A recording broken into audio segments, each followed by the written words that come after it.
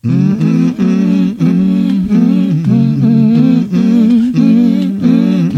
would I spend the rest of my days unhappy? Why would I spend the rest of this year alone? When I can go therapy, when I can go therapy, when I can go therapy 2 times a day. Why would I spend the rest of this week so bitter? And all that listening is making you bitter too. When I can go therapy, when I can go therapy, when I can go therapy 2 times a day. Welcome everyone to episode 6 of the Counselling Corner. Just wanted to start off by saying thank you to everyone who listened to our last show, and thank you, Sally, for joining us as a guest. Today, we will start by co-hosting today, so thank you for starting that, Sally. Hi, Amanda. Thank you so much, and thank you. It's my new co-hosting gig with Mandy. Yes, it's going to be exciting. Some great things happening this year as well. Secondly, before we get into our main idea for today, I do want to thank our listener, Zoe Ryan, for messaging into our Facebook page. Thank you so much for listening to the show. She did have a really good question about how we were talking about referrals last time, and if clinics that we refer to have the right to refuse or decline clients that we send them to. Pretty much the psychological answer is it does depend, definitely on their level of risk as well as clinics' level of availabilities. I do think that clinics have a level of duty of care, whether that is to refer them to others if they can't based on availabilities, or if it's too high, then to more higher risk services around them. So I think it does happen, and if clients do find that, they are more than welcome to come back to the client the counsellor who referred them to, and to look at other options to manage what they're going through. But definitely if there is a really high risk, then all counsellors will try and manage that, whether that's to to see what to send them an ambulance or something kind of in their immediate kind of care. So hopefully that answers that question. So thank you again. If anyone else does have any questions or things that they want to add or feedback, we do take messages, but we are sort of on a time crunch today. So if you do want to text in, the number is 0493 213 831, 0493 213 831. But yeah, let us know if after the show you have more questions. Again, feel free to message us at our Facebook page, The Counselling Corner. Thank you so much. So on to today's very special guest. Long-time listener, frequent texter into this radio station. Frequent annoyer. No. My future sister-in-law, Eleanor Beatty. Thank you so much for joining us. Oh, yay! What a pleasure it is to be the first, to get the dream team, the co-host, yes, to be the first guest. I feel very privileged. Thank you very much. And on short notice, I hope you listen to... Please be easy on me, by the way, Eleanor. I hope you're going to be easy more on me. than I do so far. Yeah. So, thank you again for coming. Let's start with what you're up to now. What are you kind of up to? Yeah, as in work or just today? Well, a bit about your work, what you do. Yeah. So I am a primary school teacher, so I've taught at 2 different, this is my 3rd one, so you've caught me at an interesting time as I'm just getting used to a new school, new role. But yeah, always worked in the primary school sector, and I've had different responsibilities along the way in terms of sustainability leader and junior coordinator, things like that. Yeah. But about 2 years ago, I think it was 1.5 years ago, I started my counselling diploma. So that is also why I'm here, to sort of talk all things, obviously, counselling, Yes. but to sort of how I use that in my job. That would be great. So sure. that's sort of where I'm up to. And Great. in terms of today, I've just been to a lovely lunch at the Epicurean in Red Hill, Thank which you. was beautiful. Hopefully that was good. Yeah, It was for fantastic. Sure. So you touched on a bit about some of the roles that you've had. Yep. Tell us about your journey to getting to where you are now. So maybe, you know, from school or wherever you started, kind of, or how you got interested into sort of teaching. Great. Yeah. Oh, okay, sure. So my first day of kinder is when I went home and basically said to Mum, this is it. I want to be a kindergarten teacher. Yeah. And it's funny because we had this beautiful teacher, Mrs. Wise, who I just adored, like the most typical older, warm, fuzzy kindergarten teacher. And my partner, Jared, we're actually in the same kinder class, and he went to the other kinder class because he was apparently scared of Mrs. Wise. Isn't that funny? Who the person who inspired me scared him. But, so he started off in kinder, and it was kind of good.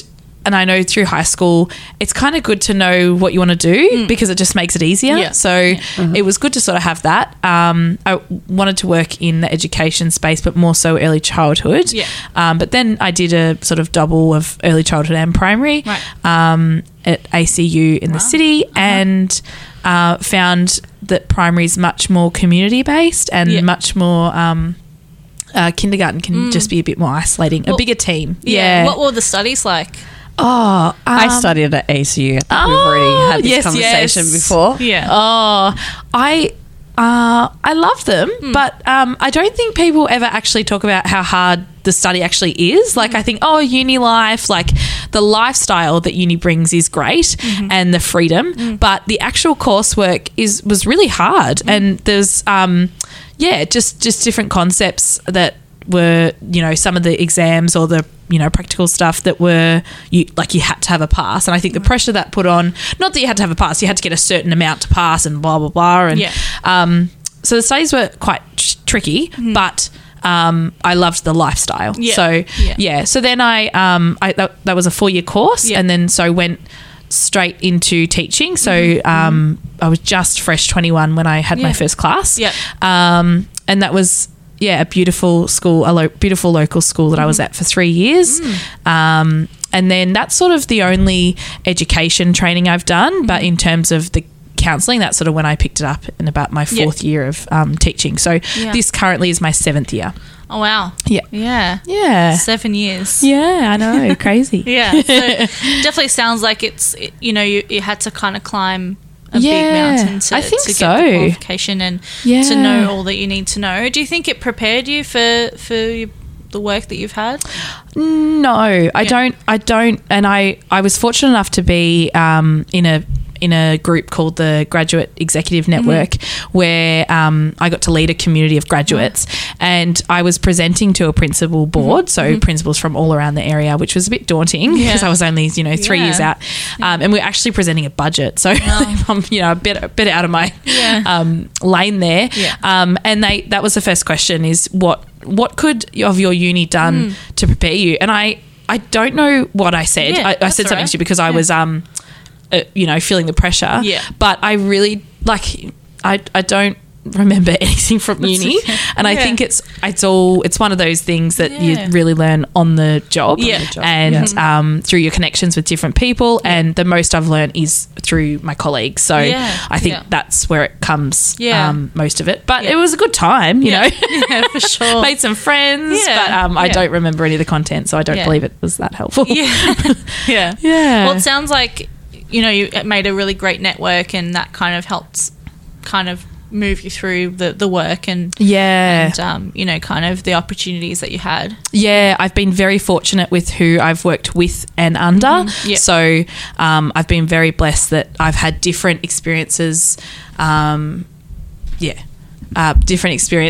of working with a different group of people, and they've all bring their own expertise, and I've been very blessed with that, the teams that have been around me. Great. Thank you for that. We'll get into that a little bit later. we're going to talk a bit more about sort of leaning more into sort of the counselling aspect, the mental health kind of area of your field, or the education field, and a little bit what's sort of around that. Before we get into that, I will just play an ad. So we'll get into that. Oi, oi, oi, oi. IGA, it's shopping nights. IGA, where the price is right. Seaford North IGA, for your groceries and liquor. IGA Express, there's nothing quicker.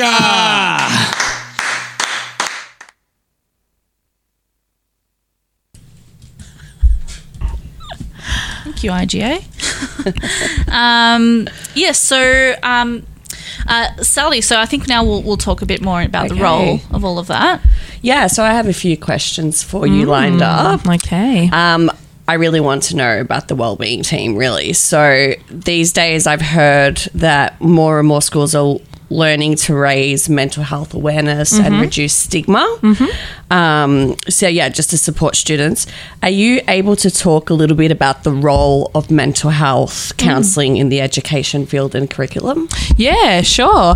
I definitely think it's something that all systems, so I've worked in Catholic and now I'm in private, but I've had experience in the state system. It's something that is becoming more and more fluid in the curriculum. Yeah. So there's generally a wellbeing leader at the school, and they've got such a big job. Yeah. I know particularly the wellbeing leader of my other school, I just don't know. It's just such a hard thing to manage and sometimes prioritise. I was at a school of 500 students, but sitting behind the 500 is the 500 families and all that comes with that. So the wellbeing leader normally has a pretty big job.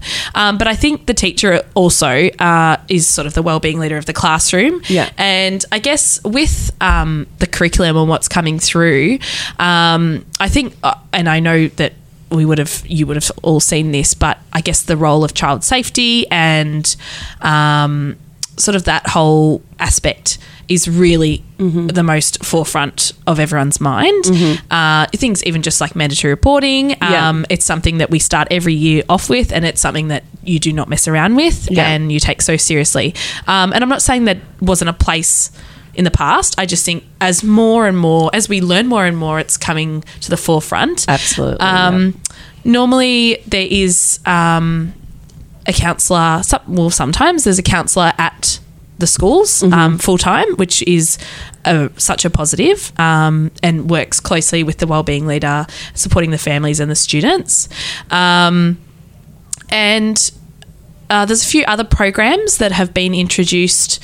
One I can think of is RRRR, Respectful Rights and Resilient Relationships. It is. I just call it RRR to my kids. Yeah. And that really brings a big sense of well-being and child safety and things like that into the classroom. So it's a topic that's now discussed and it's explicitly taught and that sort of stuff's really coming through. Whereas before I didn't necessarily see a document that we used. It was more there was guidelines, but now it's quite more scripted, which I think is really important because certain things need to be said and. And have you noticed any difference between private, public schools and the wellbeing team? Have you noticed any trends there? I think the different, I guess just the leaders and what their jobs are and how much they have in relation to staff. It's sort of like, where does your job stop and where does your job start, and their relationships with other families. But that they're all, there is a place for it in all sectors that I've worked in, and it really just comes down to different titles, but they're covering very similar things, which is great to see. You can see the connections between both. Okay. Yeah, it's pretty great that schools are implementing the necessary tools for more holistic program. In the program and the curriculum. Yeah, and actually something I just thought of is Are You OK Day? Yeah. I didn't know about it. Yeah. I didn't know about it. Even in the workplaces, not just schools. Yeah. But at school, I didn't really know about it. But now it's a whole day. And I almost was under the impression, and I'm guessing I got this impression from somewhere, that like, are you okay day with primary school kids. Like it's sort of bringing up things that Like, maybe is it they too don't soon? know. Yeah. Maybe they don't know about, and now they're going to think about. Yeah. But the way that they do Are You OK Day, even just the brand, the website itself, and they have this beautiful music video, and the activities that they do are really gentle and age appropriate. So I think even just Excellent. something like that is something that we've seen come more so recently. Yeah. And you were saying that you have a wellbeing team at your school. Yep. How do you work with the wellbeing team? Well, I have to say my the wellbeing team of my last school, we became very good friends because I needed a lot of her assistance with a particular student. So I guess how we work with them, firstly, we need to have a conversation about what we're looking to work towards. Yep. In particular, if we're talking about a student, it's what's going on and how can we support this student. And they're sort of that great bridge between, because I'm in the classroom, they can be that communicator between family and Families, home and referral processes and things like that. So that can sort of be their role. But also even just to provide strategies and practices that they might suggest coming from that step outside the classroom. I maybe give this a go. Whereas sometimes when you're in the classroom and in it, you don't think of sometimes simple things to do. But I think one of the most important things is they were sort of that bridge between the family and the school. And that was the sort of go-to person. But I think even the support that I got from my wellbeing leader helped my wellbeing in that it was someone there I could go to and I knew I could go to that person for this because that's sort of their role. Yeah. And is it difficult to communicate with different teams? I know you were saying before that there's a whole team that you work with. Yeah, I think sometimes it can simply be, is this my job or yours? Is this... whose job is it? Like it's literally just sometimes you have to go through different channels to get something that you need urgently or quickly. But I guess that's just learning for everyone, and I know that's something that happens in many walks of life with jobs. But it's just making sure that you're seeing the most, the person that you need to see as soon as you can, sort of thing, and getting those processes happening as quick as you can. How do you navigate your way in following their agendas? In terms of what I can sort of do and what they can sort of do, like that sort of thing. I think I like to double check, and I probably get annoying for people. I sort of say, would you like me to do this, or is this something that you do? Would you like me to send this email, or is this something that you'd like to come from you? Because a lot of the time, if we're sending communications to families, we want to make sure that everyone is kind of on that email. Everyone knows what's going home. Everyone knows what's being sent. So sort of having that that bond in the communication that we send. But I think it was a lot of checking in, which I don't think is a great thing always, because we're wasting time here. Like, let's do it and let's get the best person on the job rather than can I do this? Can I do this? But I'm finding it's a bit different in the system I'm in now. I think the place that I'm working in, there's a lot more, I guess, emphasis on the teacher making those decisions. I'm not saying I didn't have agency in the previous one, but I just think, just the way that we're set up, I think I get to make some of those decisions a lot quicker, and it can be a lot more beneficial because it's acted on immediately rather than going through channels. Okay, great. All right. Well, you were talking about strategies earlier. You touched on it briefly. So the next question I have for you is about how you incorporate the wellbeing team strategies in the class space. Like, I know my role, we create behavioural support plans. So that's what I'm doing right now as a support coordinator on the side. Great. Do you get a lot of behavioural support plans, and how do you manage those? Yeah, so when they're needed, we do make them up. Not make them up, we create the document. I was fortunate enough to work off sort of a document that was previously written with great examples. So it was good to sit down with my wellbeing leader and work off a document. And who wrote the document? Was it the wellbeing? It was I believe it was like a government, a school. Okay. one, but there's some of the best resources are from WA and South Australia. So it might have been their education sort of one. Yeah. But there's normally an overarching document that you would use, but you can sort of tweak it depending on your school and what you're looking to achieve with it. So yeah, we'd go about creating that, and that was really important that we got the parent in to talk about it, and that we got signatures and we all understood it, and we all knew exactly what was going to happen and when. And for example, it might have been we need to call it a day if X, Y, and Z happens. And it was important we were all on the same page rather than trying to chase people up and, no, this isn't what we talked about. Having those clear, effective communication meetings were really important. So, yes, I did have those. And the only thing I'd say is sometimes when there's something, when there's really big emotions involved, you don't necessarily go and grab a plan. You have to sort of act with what you've got. So I think the reflection time is also important to think, okay, is this working? We need to, look at this plan and yeah. So I guess that's the only thing that sometimes you're not going to get out a piece of paper if something's going on and think, oh, no, I haven't read section B, but it's really good to have those documents as evidence and to share as a team. Yeah. It's great to see that schools are implementing these plans.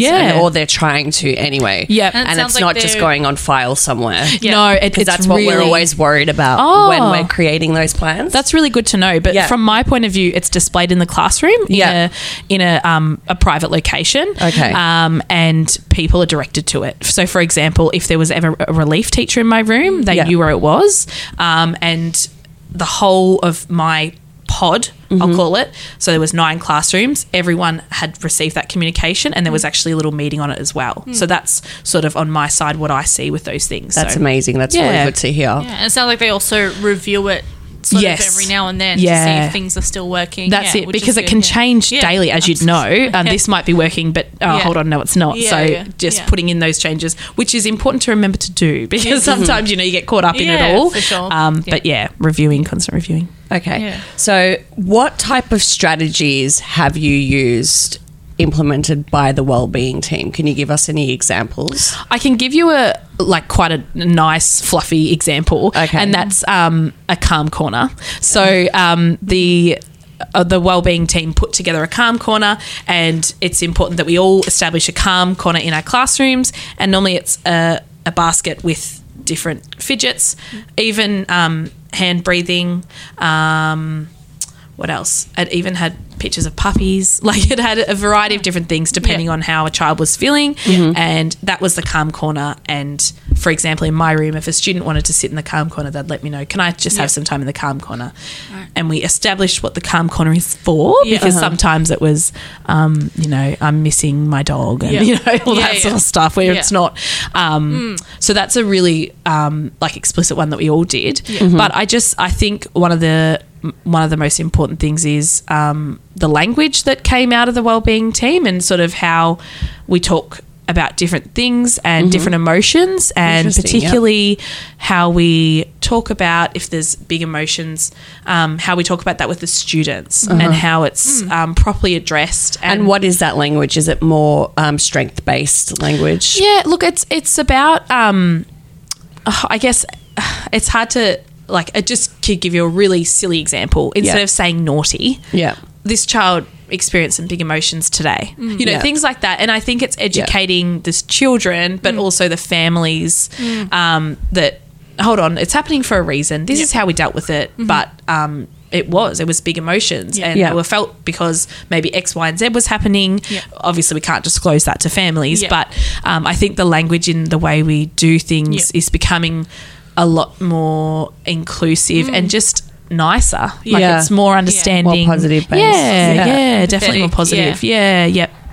Okay. Well, how do you approach kids with wellbeing issues in general or learning difficulties? What's your strategy? I think one of the things I love to do at the start of the year is meet with the parents and just say, you talk to me. I just want to know everything you've got. So just hearing them talk about their child, it could be how they are at home. It could be, I don't really want to know about them at school, because I want to hear properly about the person that they are. That's really important to start off with, and then to starting those communications. But I think obviously, and this would have come up, it comes up in counselling, but building those relationships at the start so that you sort of know where this child's at. There's some really a bit similar to a behaviour support plan is a individual learning plan that we use, ILPs that can call various different things throughout, PLPs, ILPs. It's all generally the same, where we talk about, a lot of the time, talk about their strengths and maybe their challenges. So even in that language, it's not their weaknesses, it's their challenges. What are they challenged by? It might be maths, it might be social interaction.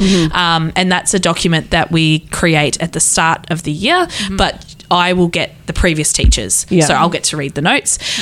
We start at the start of the year, and it is annual goals, which are really important. What do we want this child to achieve for the whole year? But then it also goes specifically to, it might be in, I'll particularly focus on social emotional goals. It might be learning with support to ask someone to join in their play. And then how would we achieve that? What would I do? And sort of what the student would, what we hope the student would do. And it might be explicit class meetings, teaching through emotional literacy, role playing, different things like that, watching Bluey, for example, like something that they can. Absolutely. And then seeing. That's a goal. Yeah. It's a realistic goal. Yeah, that's right. And seeing if that we generally review them once a term. So 4 times a year we have a parent support group where we meet with the parents, and any allied health professionals can sometimes come along as well, depending on their availability. Like a care team. Yeah, that's right. Yeah. Once a term, and we discuss the goals, and it's really important to get, we're all on the same page for what are we working towards now.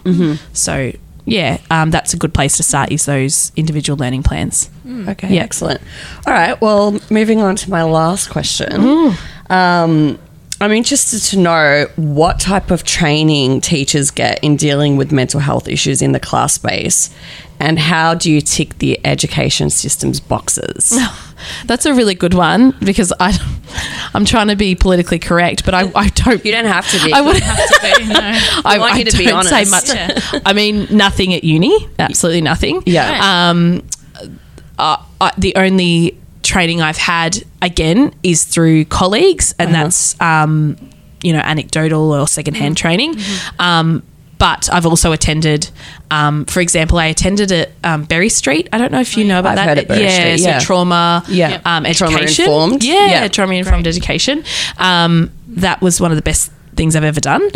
Because even if you don't have that in your classroom, just the strategies that I got from it were fantastic. And we attend like professional learning, focusing on a specific thing, but no mandated training, if that makes sense. Okay. I wouldn't say. Like, we do have to do every year the mandatory reporting and child safe training, but that's the legality side. That's not so much knowledge based. Right. So when you put it like that, it is a bit worrying, isn't it? There's still gaps that need to be filled. Definitely. And there's still so, like, the counselling course was great for me because I learnt a lot more. For sure. But, like, no, not everyone does a counselling course, I just decided to do it. They go kind of hand in hand, don't they? For sure. And that's where I got a bit more of my knowledge. But, I'd say ultimately it comes from colleagues, really, which is really good, but I think there should be something. There should be more formal training involved. I think so. Yeah. That's just my opinion, but I agree. Of course, absolutely. Do you know if the training has changed in any way towards that? It might have. So I finished in 2016. So it might have. I would think, actually, just with everything coming out, sort of more under the spotlight. I'd think that there'd be a bit more. But there are schools that are receiving formal training, and then they're passing it on to other, like the primary school and secondary school in Geelong Grammar. Okay. So if you go on their wellbeing page, they've got formal training that they've been trained by top psychotherapists like Seligman, and then they pass it on. Yeah. And I think slowly more skills will start. Yeah. Sometimes the problem with that is, and I get it, but okay, we hold this training day, great. Everyone's heard the same thing, and then there's new staff. And, do we send the new staff? Like, it's going to cost us a lot of money to send the new staff to go for one day. Right. Or do we just get the second hand and then it's never... Do you know what I mean? It would almost have to be yearly. Yeah, and I don't think there's... it all. Yeah, I don't think there's anything yearly set. Yeah. We do lots of professional learning around wellbeing and stuff like that. And there's probably things I'm not thinking of on the spot, but I think that there is space definitely for more. Because I know that with the medical field, which I think further we'll touch on in other episodes, but I know that they've recently, or maybe in the last few 5 or 10 years, introduced the mental health first aid training into their kind of mandatory training. Yeah, that sounds really into interesting. the education system, or just in the medical field. That's just because I've done myself the mental health first aid training. Yeah, so have I. And there were nurses in their qualification still doing their qualification, having to do that. Yeah. Right. I think in nursing they do study a little bit, or they touch base on mental health. Yeah. And I think,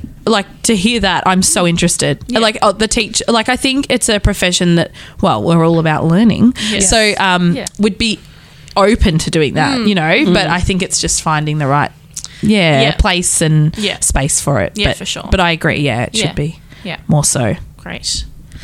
Thank you for giving us all of that information. It's very interesting. Of course. I hope I'm answering them okay. Yes. When the other times I've been on the podcast, I've had very specific questions. Yes. Like, I know what I'm getting into. But, I hope it's all right. Great. Thank you. So I do want to touch a little bit on something a bit more relevant, but it is a little bit over, but the whole sort of COVID experience in terms of the education field. Yep. Before we get into that, I do want to play one more ad.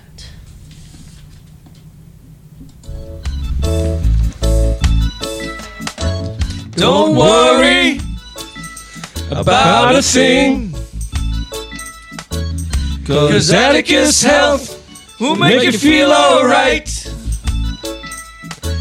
Don't worry about a thing, 'cause Atticus Health will make you feel alright. If you got a tummy ache, or you don't feel right, or if you have a nasty rash keeping you up at night, don't worry about a thing. Don't worry. 'Cause Atticus Health will make you feel alright. What a nice song. Okay, so yes, as I said, I do want to talk a bit more into your experience about COVID. I have talked a bit about it with Sally as she was a guest in our last episode. Yep. So, maybe briefly tell us. Yep. What your experience was. Yeah. So I think something really important to understand, and in that time I had grade 2s, so very fresh to school still, really. And I think one thing that we don't acknowledge as much is the notice and the preparation to go into lockdown, and that is at the time I was a leader, so we had a meeting that day, and it was... We're going to say a code word if we go into lockdown. Because remember, beforehand, there was always a bit of speculation. Oh, we might go into... And there was rumours. We might, might not. Yeah. And the rumours always seemed to be true that we were going into lockdown. Yeah. So, it was at 10 o'clock or whatever, press conference, and when they said it. So, I think the shortest time we had was 25 minutes to tell the kids, you're not coming back for what would be 12 weeks. Yeah. And... we've got to prepare something for you to take home, especially being so little. Yeah, so the code word came over. I can't remember what it was. Something I can't remember. And we're all like, it was just so painful because I don't know if that time if everyone knew about the code word, but the leaders did, and then we had to sort of run around and say, okay, this is what's happening. Stay really calm. Were you on campus at that time? In the middle of maths lesson type thing. Yeah. There was no time to prepare, and that's Dan Andrews. Like every time, just give us warning. Like it was shocking. So the first time it happened, okay, we went home, and it's amazing how over the different breaks, we progressed as an education sector and how we delivered things. But the first time they went home, and that was it. Like, see you later. I think they maybe took home a spare workbook, like a blank one, and some pencils. Yeah. Whereas the next time round, we were doing drive-through device pickups, and we were doing learning packs, and we had the first time it came. So parents had to go to the school and pick up devices stuff? if they didn't already have one. Like some families didn't have enough, because if you have 5 kids at home or whatever, and they also came through and did a pickup of their tub that had their stationery and their books and learning to. And I just remember that was the very first time I wore a mask, and it was funny. Like, I've got photos of us modelling these masks, and it was bizarre. But some parents obviously brought the students in the car because they're young. And just the look on their faces to see all their teachers. We had to wear gloves as well. So driving into a school that they remembered, and then seeing all these adults that they can't even really recognise with the masks on and gloves, and I just think that is something we might have forgotten, but that's really would have been so awful for them. But then, so we started off, one of the most important things was checking in with the kids each day. So in the morning, we'd have a meeting, and then they go off and do their work. And at the start, that was kind of all we did. Then we got better at it. We had meetings for literacy and maths, and we had to do every Monday wellbeing sessions. So we put them into a group with their friends, and sign in at 3, we're going to play a game. It was that sort of stuff. Tell me about your pets. Tell me about this. So there was that as well. And that was maybe 30% attendance. That was the one we didn't get. And that could have been a variety of things. Like the parents may have finished their work and they're not going to chuck on a child on a laptop if they've been looking at it all day and that sort of stuff. Personally, I loved it. I loved COVID because I have a sleep disorder, and I was able to conform to this sleep disorder. So basically my I have a long name for it. I'm not even going to go into it. Shortly, to put it in a sentence, my circadian rhythm is way off, and my ideal sleep time is 2 a.m. to 8 a.m. And I was finally, during COVID, allowed to conform. So I'd stay up super late, do all my work, then wake up for the meeting, and then go back to sleep and wake up. And it was just fantastic. So I know that that's not what we're focusing on, but I had a great time. But the children, it was a novelty at the start, oh my gosh, my friends are on the laptop, and Miss Beatty, I can see your dog, and that sort of, it was it was great. And then it kicked in, this is going to be, the emails came thick and fast from parents saying, we're struggling, and how do you say don't do any of the work without saying don't do any of the work? Read between the lines. We don't need you to do it. It's just what we had to provide. If your child's not feeling it, don't do it. You can only say that so many times. And without them feeling like awful parents and that. So I think that was really hard for families to balance. And some of the families that, they had 2 working from home, or then we brought in supervised site on site. The children can come in if they had families that were working.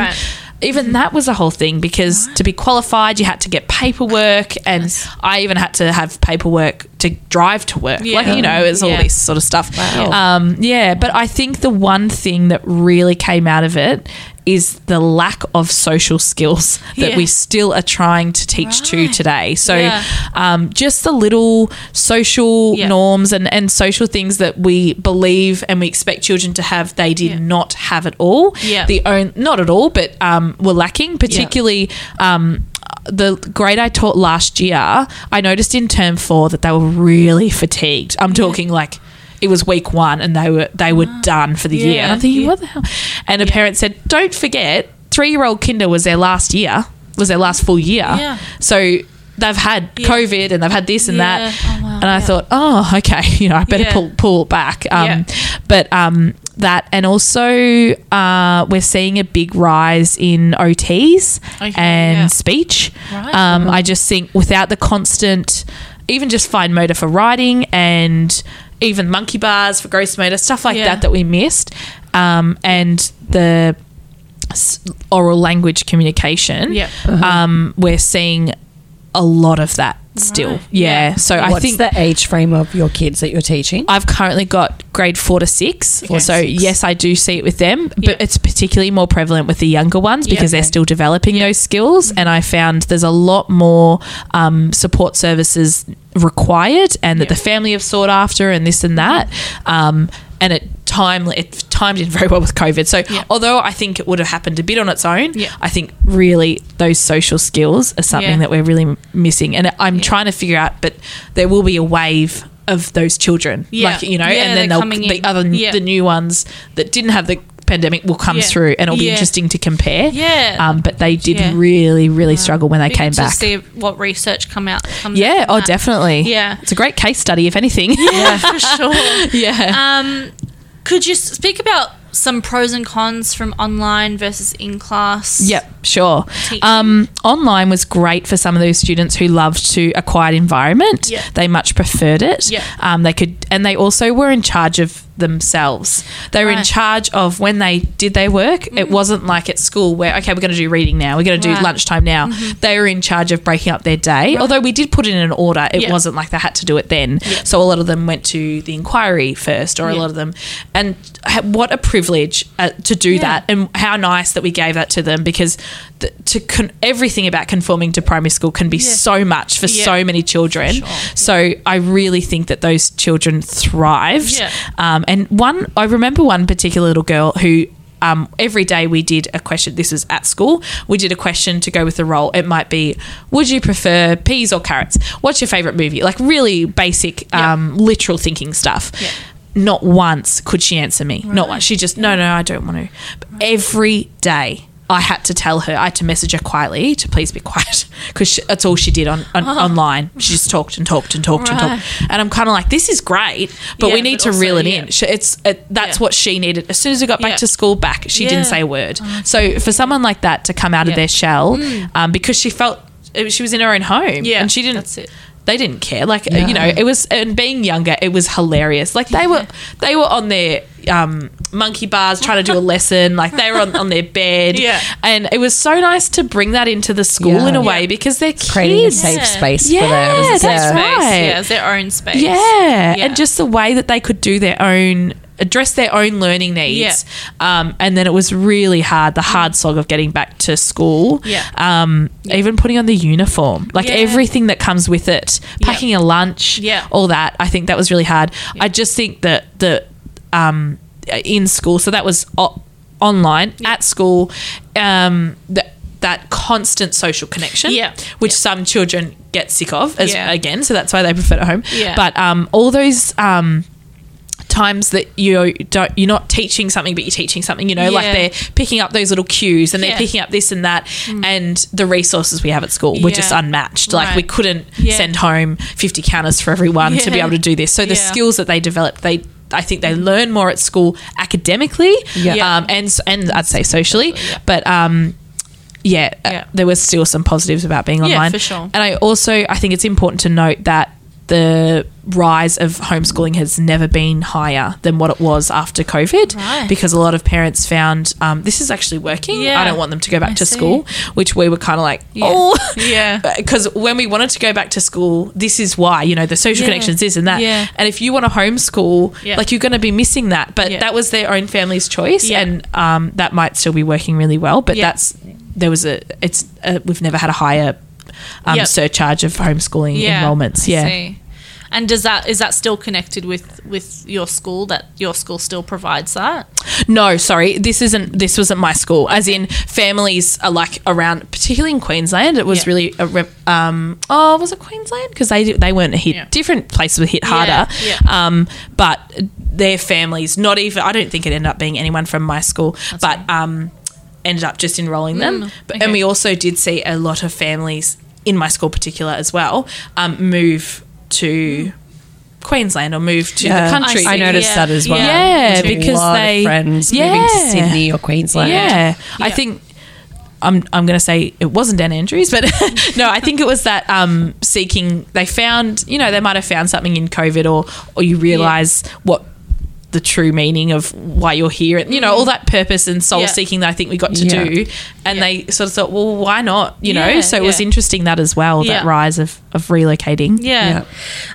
Could you tell us a bit about, maybe specifically to teachers, maybe your own experience, sort of the trends of any mental health issues, or how you know the teachers coped with all of that? Start with what you saw in terms of those issues, maybe. I think a routine is something really important to students, and having the lack of that, they just felt really stuck and not sure and scared. So I think one of them was sort of the routine, but I guess some of the mental health trends, and it's common in all walks of careers, but is anxiety. And I think COVID was a great place for that to really fester and kick in, because we had no control. We had somebody on the TV telling us what to do. So I think anxiety is something that's really become more and more, and it's when I receive my list of students for the year, it's something that is populating each year. And it's actually really sad to think about how these little people have such big worries. And you want to get in there and take it off them. For sure. But it's easier said than done, isn't it? You can't just say, oh, stop worrying. And, you know, for sure. That is like that sort of language, and oh, you're okay is something that we're moving away from now as well, because you can't tell someone they're okay. You don't know. So you can't speak for them anymore. That's right. I think that's something that's coming out more. But, I'd probably say anxiety is the most I've seen. In terms of teachers as well? Look, I'd have to say burnout. I know that this is a really relevant thing, and it's getting worse and worse. We're currently sitting on 4,000 vacant teaching positions in Australia. So they're trying so hard, but they're, in my personal opinion, they're injecting into the wrong end. So they're paying for university courses, and if you do this, you'll be guaranteed a job, and it's a great profession, but they're not touching us. And they haven't. You know, they're trying to managing your well-being. I like there's some great new initiatives that have come out of our recent, I'll say the wrong thing, EBA type thing. So basically bargaining and our rights and our release time and stuff. And like, to give you an example, one of the things was, if I went on camp, within 2 weeks I had to be given back that time, but not in money. It was just in time. So let's just say that all the grade 4s went on camp. We had all the grade 4 teachers. We had 3 LSOs, learning support officers. We had a coordinator. We had the PE teacher. You know, you're talking about 12 staff. But in 2 weeks, you had to give every single person back all the extra time they did. How? Like, it made no sense. And it was to sort of say, oh, we appreciate you, and we don't want. And I'm not saying this because it wasn't teachers. It wasn't my school who made this opinion. It was a decision. It was people in charge of education, and they just missed the mark there. You know, like, you don't want. Then you have to organise. Well, the thing was, then you had to organise to give them the time. So, for example, let's just say you're owed 8 hours, sort of a day and a half we have to give back to you.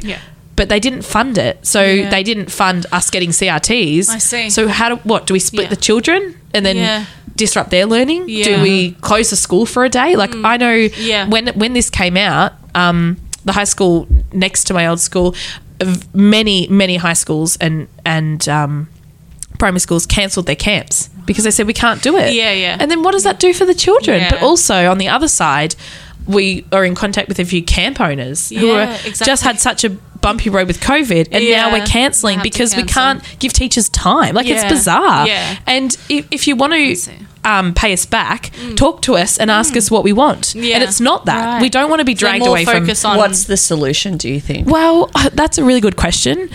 Some people would say money, like, yep, I'll be paid for the extra time and we'll call it a day. But I think, for example, if you say to me, I'll give you, I don't know, I'll cover some duties. I'll give you an hour here or something. So it's not that full-on break of... There's many different things, and people want different things. But I just don't think it was done, and this is a collective, I'm speaking on behalf, to say this is what we're doing now, and you have to give it within 2 weeks, and blah blah, and it just caused stress. And one sector, because there's different sectors, were holding off on signing, while the other sector was saying, no, we've signed, come and join our sector. But really, the sector who hadn't signed was just thinking it through and thinking, how can we even do this? Like, we don't want to lose teachers, but we're trying to facilitate this ridiculous demand. So, I just think sometimes the people who call the shots, as always, are not the ones in the classroom. Yeah, for sure. Thank you for that. I'm sure there's a lot more to speak on that, but unfortunately we do having a little bit of a time crunch here. So thank you for sharing all of that. Of course. Please, if anyone has any questions or further opinions on that, please let us know on the Facebook group. So I think now we'll just head into our next segment, which is a new segment we're creating from now on, which is Therapy Song of the Week. Where either of us will either choose a song, as well as our guests on that episode will choose a song, whether it's about therapy or a song that is therapeutic to them. So we'll start with our guest choice. So tell us a little bit about Brothers by a Gang of Youths. Yeah, so I'm not going to lie. I went on to my songs and scrolled, and I thought the first one that jumps out at me is going to be, the one I want to choose. So I chose this song. My beautiful partner showed me this song and he said, I think you're going to like it, and I did straight away. It's just really calming, and it talks about how he is discovering some family secrets and how important family is and how he admires different family members, and I just think it's a beautiful song that's very mellow. So that's all. It's just nice to listen to be honest. Thank you for sharing that. Thank you. All right, well, we'll start that song and then we'll get into a host choice.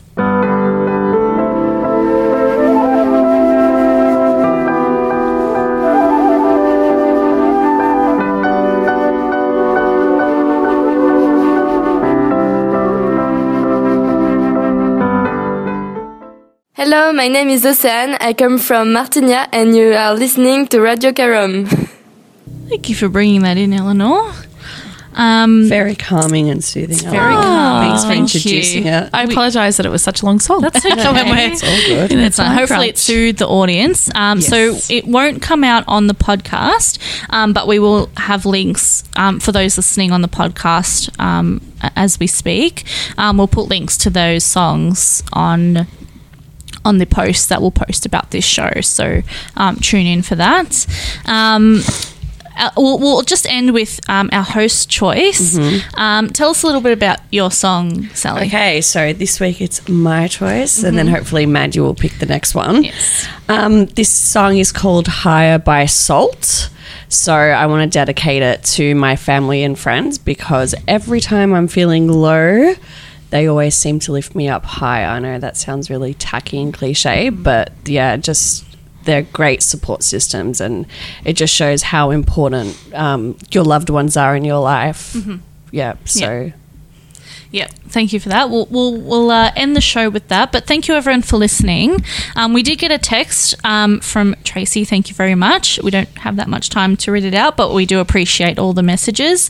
Thank you everyone. Tune in for the post for all of these songs, and hopefully you guys have a good day. Bye. Bye.